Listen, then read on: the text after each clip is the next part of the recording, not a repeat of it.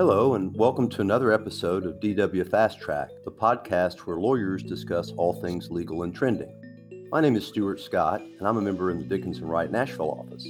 And I'm Lynn Sirich, a member in Dickinson Wright's Troy office. In this week's episode, we will be discussing the do's and don'ts of divorce.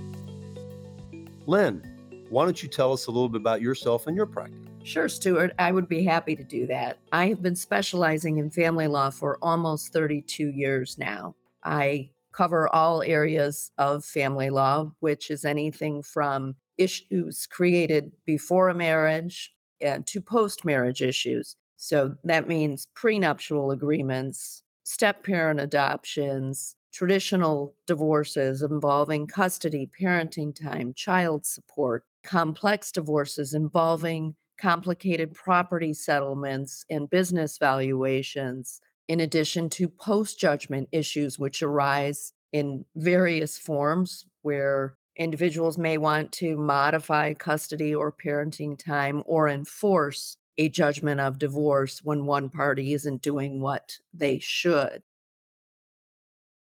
I've been doing this I'm in my 35th year of practicing now, and been helping folks through the process of unwinding marriages or even talking them out of it and staying married for quite a while now as well. Not my first rodeo, as we might say. That kind of leads us into the first area here, which is managing expectations. I find that probably one of the most critical elements of divorce and about controlling how much money you're going to spend, how much heartache you're going to have, actually happens before the divorce ever starts. And it's in your expectations and managing. So I'll give you an example. If a painter comes to my house and says, hey, I'll paint it and I'm going to get it done, and they tell you 4 weeks, if they get it done in 2 weeks, you're really, really happy. They tell you that same 4 weeks and they get it done in 6 weeks, you're really unhappy. So it's all about your expectations. It's what you expect on the front end and what you think the person is going to do and what you think you should. One of the ways that really affects people in divorce is they walk in and they are told by other people, very well-intentioned people, family members, people who love them, what they should and shouldn't expect. And they automatically start off with these benchmarks of what they should and shouldn't do. And a lot of them are wrong. So the first thing you should do in divorce is actually understand what's realistic and fair to expect in the process. And you do that by asking your lawyer, not by asking your friend or your sister's cousin's uncle. And they may be well-meaning, but they may also really set you up for failure. And so what you want to do is you want to understand what is realistic to expect during the process. And anybody who comes and tells you, I think I know what you should expect, if they're not your lawyer, you should ask them where they went to law school. Stuart, those are terrific points. It really is so important to find the right attorney and find that perfect fit, which involves personalities, but also finding the skilled attorney who specializes in family law. You want to find the attorney that is active in the community and within the bar. And when I say bar, I'm not talking about our local watering holes, but active in legal affairs and legal associations. Does the lawyer know the courts well? Every court has their own nuances. So depending upon which county you reside, you want to make sure that that lawyer is active in that specific county. Does your attorney or prospective attorney present at various legal conferences? Have they won awards? And first and foremost, you have to have a perfect fit with that lawyer. You want to feel comfortable with that lawyer. And as Stuart said, you don't want an attorney that just tells you everything you want to hear. And if your attorney starts the conversation of, you're going to win, things of that nature that are aggressive and contain absolute promises, that's not the right attorney, because we can't predict with absolute certainty what will occur in your divorce. Every divorce is very fact specific. It involves the law in your state, but also the facts and circumstances of your marriage. And again, as Stuart said, that's why it's so important not to listen to your friends' advice about their divorce or your family member's advice. You will drive yourself crazy. So find the right attorney, and then listen to your attorney. Those are great points, Lynn. They really are. I think what you should do is take love from the people that are your family members, but not legal advice. A couple other points that I think are important to consider pre divorce. One is with children. You got to understand and keep your eye on the prize. Like I said, I've been practicing law 35 years. I've never one time had a person come to me and say, you know what? I really want to do something harmful to my kids. Never, but they do. And here's what all psychologists will pretty much tell you is that a kid's job is to love their mom and their dad, and a parent's job is to let a kid do their job. I don't care how acrimonious the divorce is, whatever the two things are between you guys, the kids should not be involved. Their job is to love both parents, and you are the benchmark. You are the standard that they look to for appropriate behavior. If you are fussy about or negative towards your spouse, the psychologist will tell you the child internalizes that personally. If a father speaks ill of a mother, or if a mother speaks ill of a father, the child internalizes it personally. And by speaking ill of the spouse, you're not making yourself look good. You're hurting your child. Don't do that. If there's anything you remember out of this entire podcast, remember that. The second thing is pre divorce, be financially organized. Finances are all over the board with human beings. One person controls all the finances. Some people share completely. Some people hide everything. Some people consider this mine, that theirs. Whatever that is, it doesn't matter. When you start the divorce process, I'm only licensed in Tennessee, but it's pretty much true everywhere I've seen. There's financial transparency. So you're going to find out the information. So start out doing the homework and don't make the lawyer charge you by the hour to do it. Get together your most recent paycheck stubs if you work outside the home. Get your bank statements together, your retirement, your assets and liabilities, because one thing that the lawyers are going to be looking at is dividing them up. Well, guess what all the courts tell you is that you got to know what they are in order to do it. And so you can do some homework and just start collecting it. Tax returns are a great way to do this too. You can look on the tax returns and you can get them even if your spouse doesn't want you to. A lot of people don't realize that when one of you goes to an accountant, the account works for both of you. And so you can usually get them from them. And if you have trouble, just get a list of them. So let's say you're the spouse that has no knowledge of finances whatsoever. You don't know what he or she has, where it's hidden, what accounts. Just get a list of what you know and bring it to your lawyer. Start the homework early, and that will help your lawyer. Another thing that you can do is think about prior to the divorce or prior to the filing, who wants the house if you own a house together? Is it important to you? Is it something that you can agree upon with your spouse ahead of time? Or are you going to sell the house? If you're going to sell the house, that's easier. You just want to find a good realtor and get that process started. But if one of you is going to keep it, you can start doing some legwork and get a market analysis or hire a certified real estate appraiser to provide a value if you can't agree upon a value to be used when the assets are divided. And we don't want to get too much into the weeds here about property settlement and property division because that's for you and your attorney. And again, it's very fact specific, dependent upon your divorce.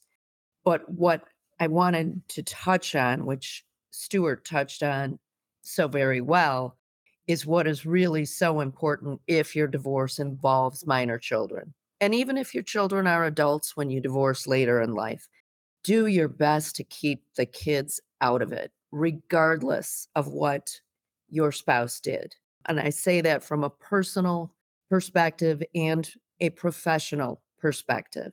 Calling the other parent names or disparaging the other parent in the presence of the minor children or fighting in front of the minor children will damage your children irreparably.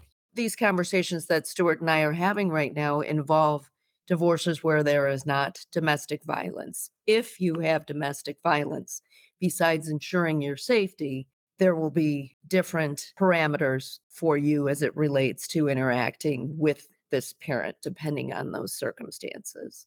As far as putting your children first, a few things you can do is tell the children together. That way you present a united front. You can consult a therapist or a psychologist or psychiatrist on how best to do that given your family circumstances, and maybe tell them when you've determined what the plans may be. In other words, is mom going to keep the home and dad or another mom is going to find a new home that the children can be excited about. Those are all things you can discuss with the kids in a united way, but also which may alleviate some of their anxiety and concern about what's going to happen to us next. Assure them that, yes, your family will be different, but you're still a family. It's just a different type of family. And to that end, greet each other. When I say each other, greet the other parent in the presence of the kids with a smile. If you can manage a hug or a physical gesture that you previously used, go ahead and do that. But be pleasant to the other spouse. Sit together at sporting events and extracurricular activities if you can. And again, this presumes there's no domestic violence. Buy the kids duplicate items at both homes so they don't have to travel with a suitcase and feel like a guest in either home. These are all things that you can do to make things easier for the kids, but also you make it easier on yourself. Stuart and I were just talking about the fact that we both are able to be with our children and our former spouses in a pleasant, relaxed setting. So there's no stress for them. And our kids, who are older now, don't have to worry about stress or the anxiety of mom and dad getting into a fight or behaving poorly. It makes your life easier. You're not carrying around a heart full of hate, and it will help them immeasurably. Thanks, Lynn. I know sometimes there's a lot of emotion that goes into these things, and so they just take a minute. And that's kind of a nice segue to go into during divorce. A couple things about during the divorce process. One thing is knowing how to best communicate with your lawyer. Your lawyer is not cheap. I don't care who they are. I'm certainly not talking about Lynn. Maybe I'm talking about myself, but we all cost a lot of money, and money is one of the stress issues during divorce. Knowing how to communicate with your lawyer can save you money. So first of all, understand the difference between your lawyer, their paralegal, and their secretary. The lawyer will oftentimes give you advice, and if they don't, they should, and say, look, these are paralegal questions, these are secretarial questions, these are lawyer questions. Those aren't to blow you off. They're actually to help you save money. Talk with your lawyer about what are lawyer questions, what are paralegal questions, what are secretary questions. Secretaries are sometimes free. Paralegals are much less expensive than the lawyer, and sometimes the paralegal is better than I am at doing certain things and more efficient about it. So understand that difference. The second thing is one call about 10 things is 10 times better than 10 calls about one thing. So if you're thinking about things during the day, he's doing this to me, I want to do this, just write it down somewhere that's safe and then make one call about several things if it's not an emergency rather than a bunch of calls over and over again, because we lawyers are on the phone half our days, if not more, and we have to bill for that, and it adds up quick. So how you communicate with your lawyer is very important during the divorce process. Communication is so important, Stuart. That's really a great point. And to that end, one thing I always tell my clients at the beginning is be careful what you put in writing. And that means anything handwritten, email, text. You want to be assured that what you put in writing to your spouse or about the divorce can be read aloud in open court and isn't going to paint you in a bad light that may not capture who you really are. It may paint you as an angry or dishonest person. So if your spouse sends you a nasty text or sends an email that pushes a button, try not to react, take the high road always. And also be very careful about recording devices. Every state has different rules. In some states, it's legal to record a phone conversation if there are only two participants to that conversation. But that might also violate a federal wiretapping or eavesdropping law. So ask your attorney about recording if that becomes necessary. And when communicating, as Stuart said, if you can't be nice and an argument ensues and things look like they're going to escalate, as long as you've ensured the safety of the kids, if you have minor children, leave. Get yourself out of the situation before it escalates or before somebody threatens to call the police and does call the police, because sometimes in those instances, the wrong party gets arrested because the police don't know what happened and they arrive based on a phone call and maybe make an assumption. Be careful how you communicate, and if things escalate, get out if you can. Couldn't agree more. I have this little lecture that I give sometimes is the difference between may, can, and should. And A lot of people don't even know the difference between may and can. Everybody knows the difference between should, but may is like permission and can is able. May I go to the bathroom? Can you slam dunk a basketball? Which, by the way, I cannot do without a trampoline. But Me either. but the difference between just because you can do something during divorce doesn't mean you should do something during divorce. And one of the biggest mistakes I see people make is find out what they can do. And because they can, they do it without finding out if they should or even if they may. May is a permission thing. For example, here in Tennessee, there is a set of mandates that happens the second a divorce lawsuit is filed. And many people don't know that. They're called the statutory mandates. And all they are is a bunch of rules that you must obey. Now, you may not obey those rules, but I will tell you that can put you in jail. And that applies to anybody, doctors, lawyers, anybody else. So, for example, you can't take a spouse off an insurance policy during a divorce here in Tennessee after it started. You can't take people off accounts. You can't speak ill of the other person on Facebook or otherwise. There's certain rules that go into effect. Find out what you can and can't do and shouldn't do. And even if you're able to, you may go on your Facebook account and write really nasty things about your spouse. But should you do it? No. And it will blow up on you. And so you don't want that to happen. And you don't want to become the bad guy in the eyes of the judge. Because our judges will tell you that your lawyers work with you, they get all the details, and they can intricately work on things like a surgeon with a scalpel, right? They can fine tune things. We'll do a little bit of this, we'll do less of that, we'll make sure you get this, and we'll make sure that happens. The judges solve it, they'll tell you with a meat cleaver. They have hundreds and hundreds of cases. They don't have time to see the intricacies of the case. People will tell me, I want my day in court. And I'm like, do you? Do you know what court is like? Have you ever been cross-examined? Have you ever had to sit up there and for example, what Lynn was saying, have one of your angry 1 o'clock in the morning texts read out loud in a quiet courtroom with a judge and maybe some family members you love sitting there and you're listening to those words that you can't believe you wrote 6 months ago when you were really mad and felt like you should. So think about what you may, what you can, and what you should do.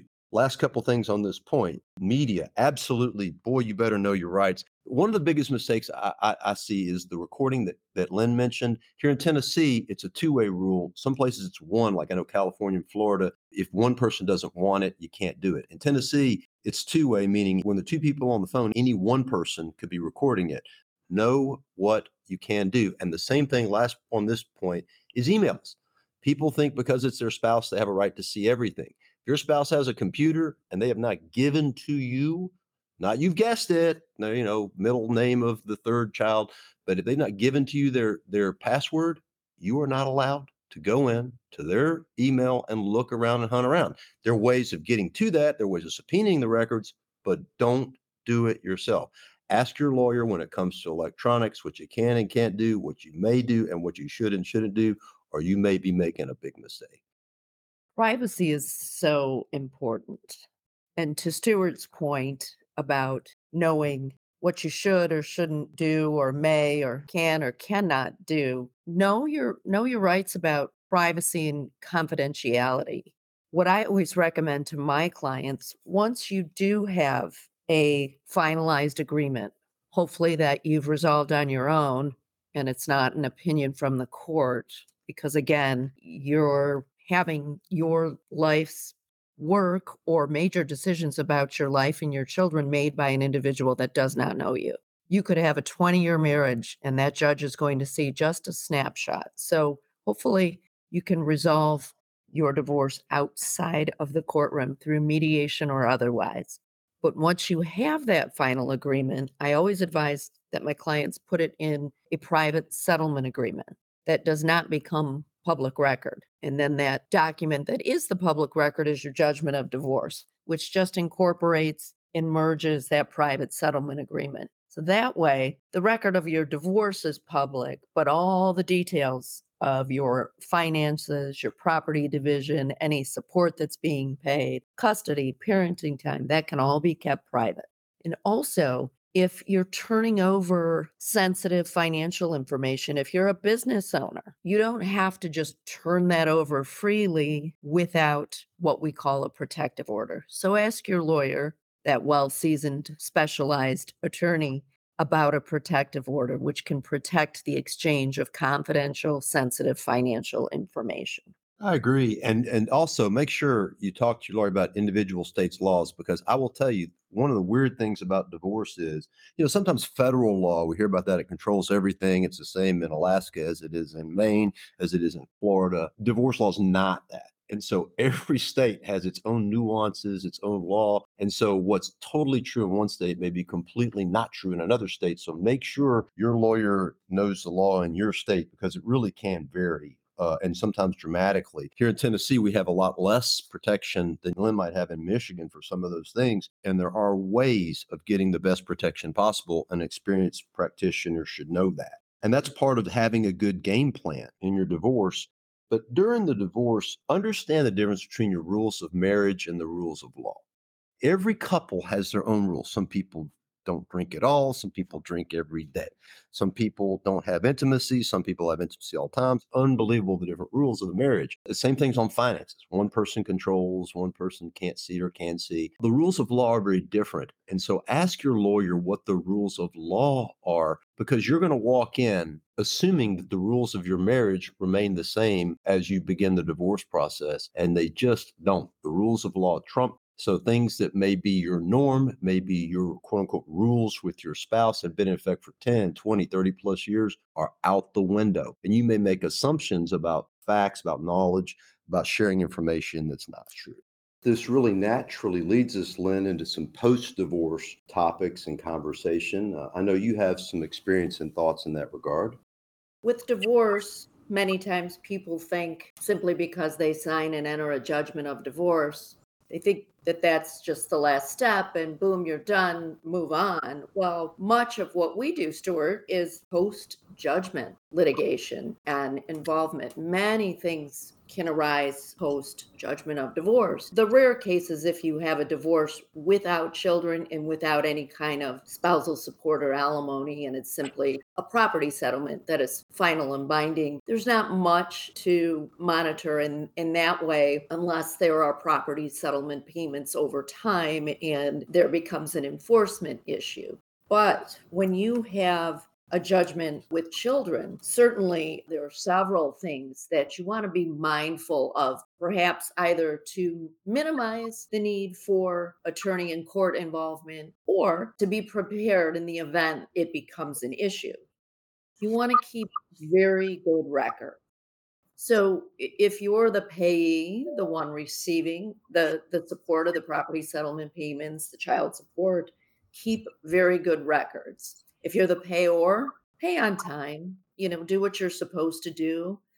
Sometimes that's out of your hands and it operates as in Michigan by a uniform spousal support order or uniform child support order that goes directly to one's employer if you are the payor.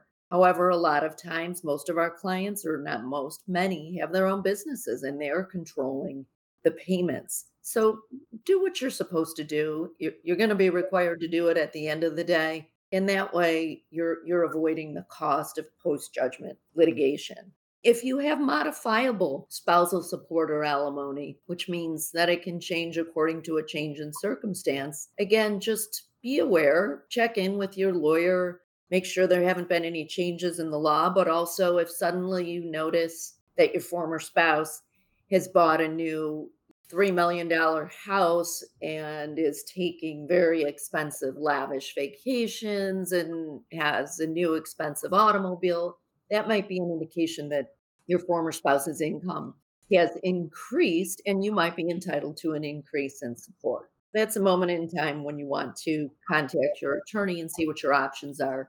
And, tax rules may change as well. So you want to make sure that if it's applicable to the terms of your judgment of divorce, that you're availing yourself of all the financial benefit that you can.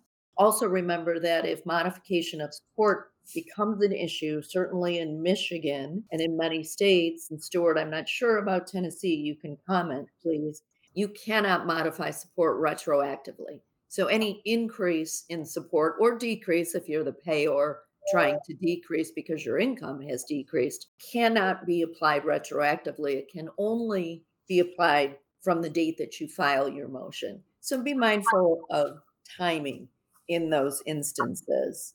And again, if your former spouse is not doing what he or she is supposed to do, contact your attorney, and that's when, your state's enforcement procedures will come into play. Stuart, do you have anything to add on managing the terms of your judgment of divorce? Thanks, Lynn. I think that's a good summary. I do have a few things. The biggest two issues that I see popping up post divorce have to do with kids or money. On the money side, Tennessee is just the same as Michigan, the data filing controls. And I see people come to me say, so and so started making $50,000 a year or more, got a big bonus. We've been talking about it for 2 years now, and I'm finally filing something because they're just not doing what they're supposed to do. And I got all the proof together. I did what you told me to. I've documented everything. So now I'm ready to go ahead and get my fair share. And I'm like, not in the past. Same thing you just said, Lynn. It's the date of filing. It's not the date of the occurrence, it's the date of the filing. And one of the things that I tell folks to do is in every one of our sets of post divorce documents, they'll have a requirement that the parties exchange tax return. Enforce that. I mean, there's no court that's going to call you up, but you're entitled to see the tax returns of the other party here in Tennessee. And I suggest you do it every year just to make sure. Get the facts before you do take any action in terms of requesting a child support change. So, Stuart, we've talked about post-divorce issues that may arise, and we've made some suggestions on what you can do to be prepared. But that's really the financial side of things, and I know that we believe as family law attorneys that the human side of it is so important, and it's so important to preserve as much as you can a post-judgment relationship with your former spouse, again, if no domestic violence is present, and doing the best that you can for your kids. But to that end, really avail yourselves of all the external sources that are out there. An exit counseling therapist can be extremely beneficial. It can help parents, or simply a husband and a wife, or wife and wife, or husband and husband, navigate how to move forward in the best way possible with the least amount of conflict and pain to all involved. So I can't recommend that enough. These careers and these individuals exist for a reason. So please avail yourselves of those external support sources. And really, divorce is one of the worst things you can go through in life. And it's nothing any of us plan on. But I'm here to tell you, and Stuart is here to tell you, and I can promise this, it will get better. You will get through this period in your life. So just hang on to that hope. Be mindful of some of the things that we have talked about, and make sure you find the right attorney. Thanks, Lynn. Yes, you will. You'll get through it. I think one of the things that helps smooth the waters, if you will, a little bit is figuring out the holidays sometimes. And I see a lot of friction about that's unnecessary. We split up Christmas into two parts. There's all kinds of stuff. But figure out creative ways to celebrate holidays not necessarily on the holiday can be the most fun thing ever. My wife and I do Thanksgiving on Friday or even on Saturday now, and it's so much more relaxing. We do it every year. Christmas doesn't have to be on December 25th. You can have it early, you can have it late, and I've never once heard a child complain of having two Christmases. I would say, as Hemingway said, the sun also rises. Thanks for listening, everyone. We hope you enjoyed this episode of DW FastTrack. Be on the lookout for our next episode of All Things Legal, Admissible, and Trending, or visit our website at www.dickinsonwright.com.